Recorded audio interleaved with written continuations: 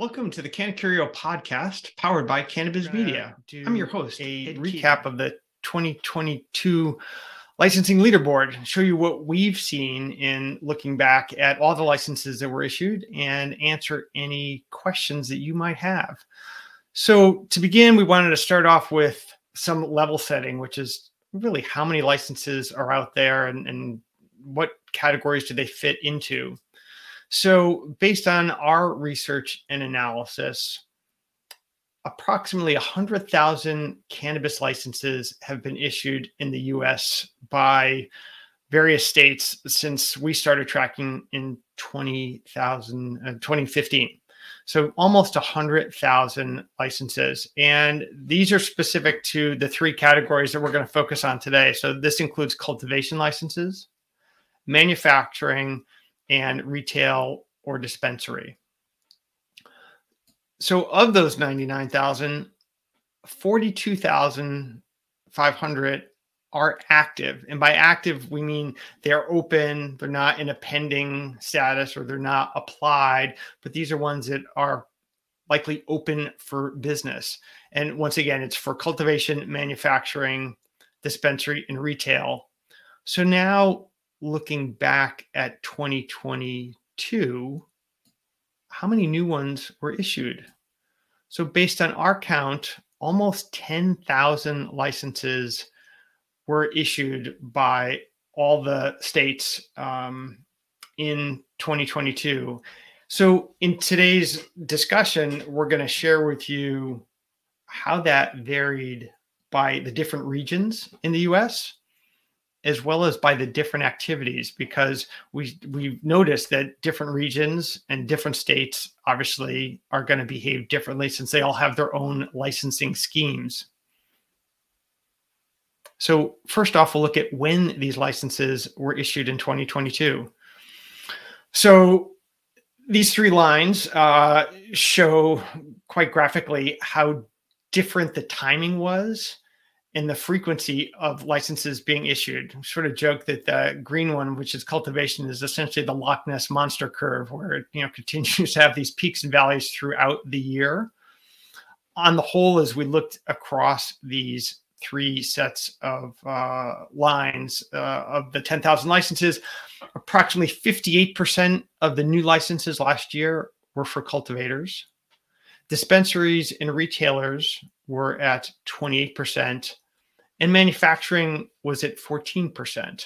So definitely a lot of variability in terms of the different types of licenses. But as we've seen in all the tracking we've done over the years, cultivation really does seem to carry the day, which is sort of good and bad. So now let's start taking a look at the different regions. So you can look across these five columns, and it's quite obvious that the West and the Southwest are really the drivers for license issuance. And if you think about the map for a second, the Southwest is where Oklahoma is, and the West is where we find California. And then even looking at the Midwest, that's where Michigan is. So if you've read any blog post I've written in the last 4 years that talks about license counts, those three states are the ones that issue the most licenses. And as a result, those regions are driven up by them. And you can see that the Northeast and Southeast is definitely lower. And as I think most industry watchers know, the East is well behind the West. These numbers and data really do support that. We found that 72% of the licenses that were issued last year as new came from the Southwest and West. So looking at the Midwest, there are actually 12 states in the Midwest. Not all of them are issuing licenses. We found just under 1,400 licenses were issued last year. 83% of them were from Michigan. And that mid-year spike that you see is 707 new Michigan cultivation licenses. So this is a little bit more like the anaconda and snake and rat kind of graph, where a lot of the license issuance appeared to happen all at once, or at least over one quarter. Looking at the Northeast. So the Northeast has a lot of interest. Everybody talks about it. We sort of like jokingly refer to it as the beast in the East. It's where we're headquartered. There are 9 states in the Northeast, and there's just been a lot of focus on it as people talk about New York being the next big market. New Jersey is a large market unto itself. And we found that the Northeast, in some ways, was a lot like the West because 69% of the licenses that were issued were for cultivation. And most of these came out of 2 states, New York and Vermont. Now, this touches on what I think is a fascinating footnote. So, when New York started their program, in order to get cultivation going more quickly than most states, they issued licenses to existing hemp farmers and gave them the permission to grow cannabis. So they were able to issue several hundred licenses, if I remember, to get the program up and running. And what's interesting, since I'm based here in Connecticut, is noticing how the Connecticut farmers who grew hemp wanted the same deal. So they started lobbying. There were lots of articles in the local press as the farmers here hoped that that process would be replicated. To my knowledge, that still hasn't happened yet. Don't know if it will, but New York was really unique in issuing licenses in that way. Going down to the Southeast, definitely an interesting story here. There's 16 states in this region, only 7 issue licenses. And the peaks here were for dispensaries/retail licenses in Mississippi and Puerto Rico. The thing that we've noticed about the Southeast, and it's sort of obvious when you think about it, is it's home to many limited license medical programs. So think of Florida, Arkansas, Georgia, where they're just not issuing licenses, let's say, at the same pace as in Oklahoma with really no controls. So in this case, when licenses are given out, they're often vertically integrated. So you have to do maybe all the activities. And in the case of Florida, you're then able to open as many stores sort of as you can. So it's not an entire surprise that in this case, it's the line at the top is for dispensaries. It's not for lots of cultivation or lots of manufacturing. So as we talked about at the beginning, the regional approaches are different based on the type of programs that are in place. Southwest is really all about Oklahoma and New Mexico. And the thing that I find so interesting here is that second big spike in September is Oklahoma issuing a whole bunch of cultivation licenses. Now, for those of you who are pretty knowledgeable about Oklahoma, you also know what happened on August 26, 2022, when the state finally put in a moratorium saying, yeah, we're slowing down on the licenses. And, I expected that to be more of a hard stop. It does not appear that that's really the case because lots of licenses continue to be issued. I mean, it looks a little bit like a ski slope here where there was definitely a decline, but licenses continued to get pushed out. Now, I think it may have been that the state felt they were going to honor any licenses that got in or applications that got in before the deadline. I'm not sure if that's the case, but I'm sure there was quite a rush to get licenses in the door before the door shut. We'll see how it plays out. I think there's definitely going to be fewer licenses in 2023, but it's certainly an interesting story as other states contemplate moratoriums. Oklahoma's got one, but it doesn't look like it's sort of fully active yet. And then looking out to the West, home to many legacy markets, Alaska, California, Colorado, Oregon, Washington. A lot of cultivation. 71% of the licenses went to cultivation, with retail and dispensary only at 19%. This is a challenge. The West has really struggled. We've done some research, as have our clients, on what kind of sentiment do growers feel out in the West and elsewhere. And it's really tough. One, there's a lot of black market is causing some troubles. And two, there's taxation, and three, there aren't enough stores. So here we see that there's definitely a lot of grow licenses pushing through, but is it really enough? Especially when the store licenses only come through at about 19% for this region. So, truly some challenges as these different markets behave differently and issue these licenses in sort of waves. So, as the markets continue to mature, it's something that we'll definitely have to keep an eye on in terms of what is the future going to be, and are we going to see what some call extinction events. So next, we're going to take a look at regions by activity. So cultivation as a percentage of new licenses across a region. So this sort of takes those last slides and combines them and turns them sideways. So here we can see where the focus was on cultivation licenses. And as we said, the West and the Northeast look a lot alike, where they really focused on grow licenses as opposed to other ones. The Midwest and Southwest were a different tier. And then finally, the Southeast that we talked about, where the licenses are limited, issued very few cultivations. One thing that I think is interesting, going back to the moratorium discussion, is that other states have started discussions on them, I think often driven by license holders. I've seen articles about it in Michigan, in Colorado, and most recently in Massachusetts, where the price of cannabis is dropping and it's really squeezing out a lot of operators. So some of these license holders are essentially asking for relief. One thing, though, that looks promising is the decline in the number of grow licenses issued this year in 2022 compared to 2021.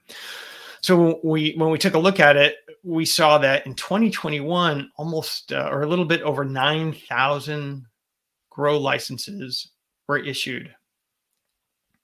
And 2022, that number dropped by about a third to just over 6,000. Still a lot of new licenses. And, obviously how many existing licenses, stayed in business or went out of business. So it's not the total number, but it's certainly showing that the rate of increase appears to be declining, which is likely a very good thing. So looking at manufacturing, quite a different look as you go across the different regions. The Southwest is a leader, and it's driven by Oklahoma. And for us, I'll say this is a harder license for us to track. In some states, the manufacturing activity is stacked as part of a general license that a company gets, and it's just part of what that license holds. In other states, it's given to a license holder, but then it can almost be farmed out to other groups or LLCs that are under control or affiliated. So it's tougher for us to track. But in the case of Oklahoma, they issue specifically a manufacturing license. It's not stacked, and it really leads the way. So if we look at who issued licenses last year, you're not going to be surprised when you see that Oklahoma really takes it away. New Mexico, Michigan, California are the other three, but talk about being in a distant second, third, and fourth place. So, manufacturing is certainly a key license in the value chain, but one state is certainly leading the charge there. Now, dispensary and retail, something we referenced earlier, just look at the Southeast in terms of issuing new licenses that are all about stores. In these limited license states, there's really an opportunity here for people to get stores out there. And, my favorite example, as I said before, is Florida, where you've got some, major MSOs putting out a lot of licenses as they try and blanket the state of Florida. And I think we're going to see this in other states as well. Mississippi is issuing a lot of licenses too.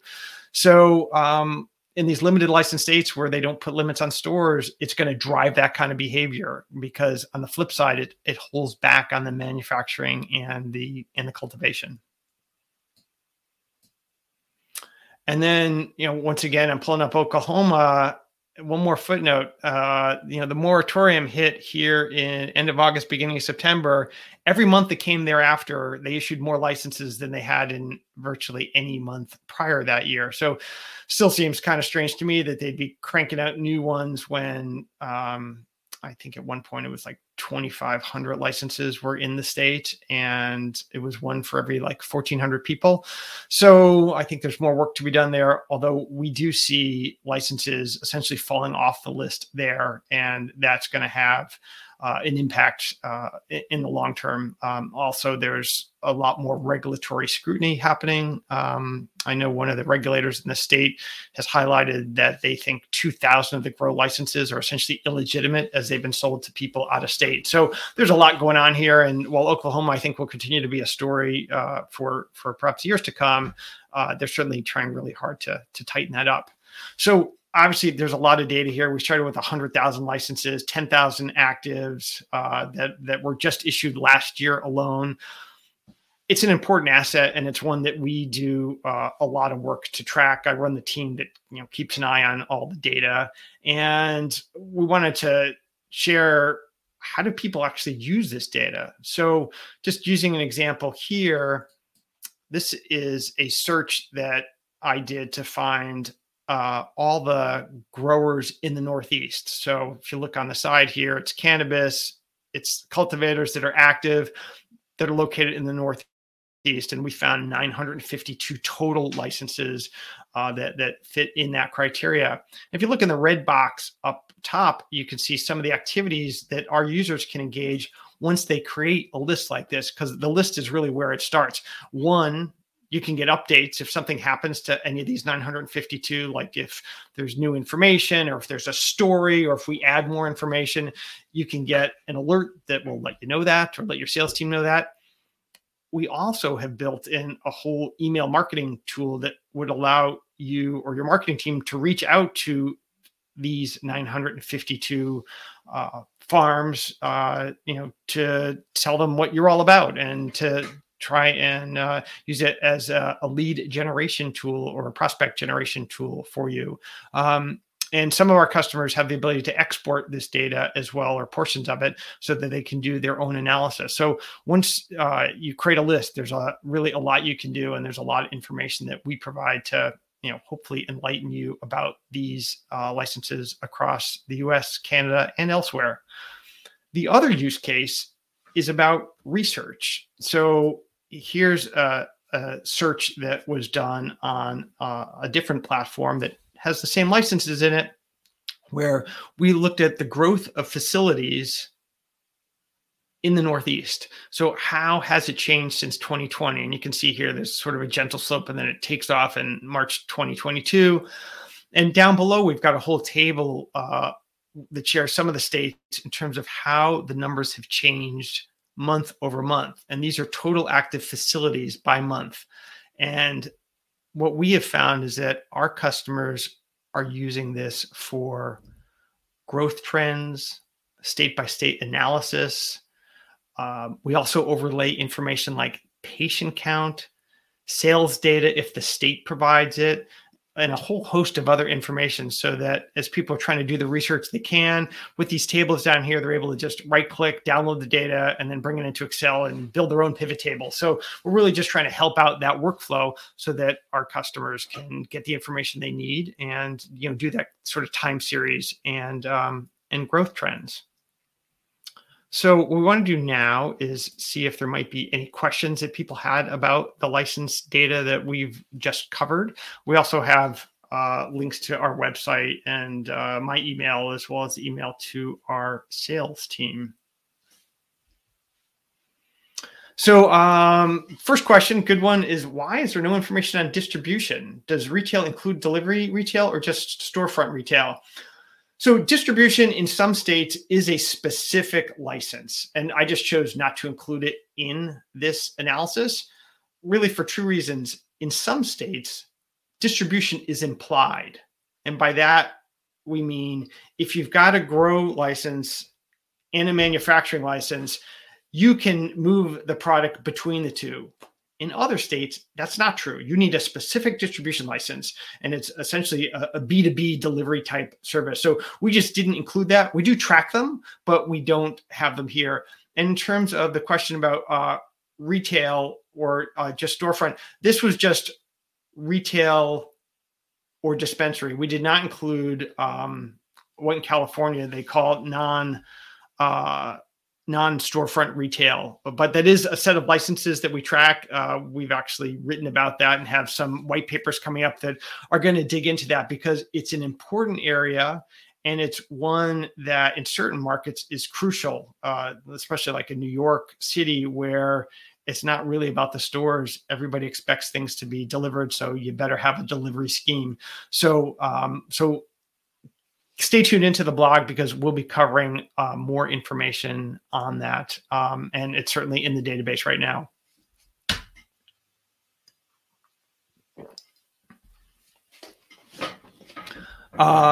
This is a comment. A manufacturing license could look after many growers, so the overall number isn't all that important, is it?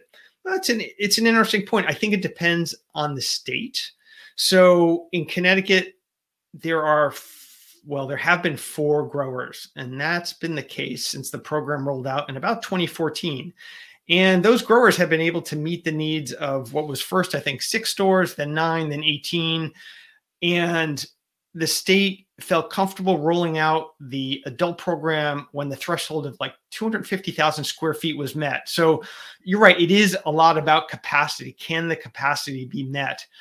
So it's going to depend on, sort of what the state is trying to achieve. In Oklahoma, as we saw, they're just giving out those licenses. And, is the quantity important? I don't know. I would say that manufacturing license in a place like Connecticut or Florida, where it's built into the existing license, is way more valuable than the one that somebody purchased in Oklahoma for $2,500. So I think it's a context thing where it depends on the state, but it does support why the overall number just doesn't tell the whole story. So I would agree, Brandon.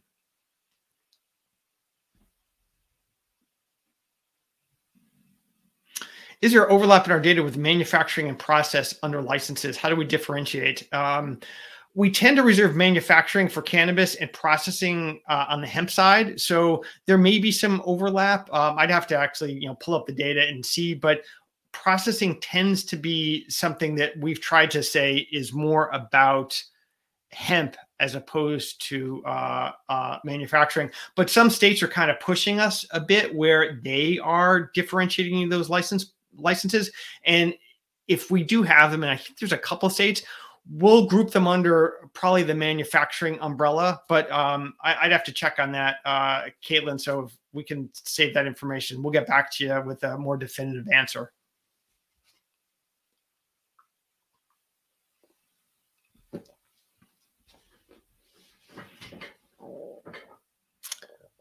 All right. Well, it looks like we've exhausted the questions so far. So I thank you for dialing in today and asking great questions. Our contact information is here if you've got additional questions you want to follow up with, or you think about something afterwards.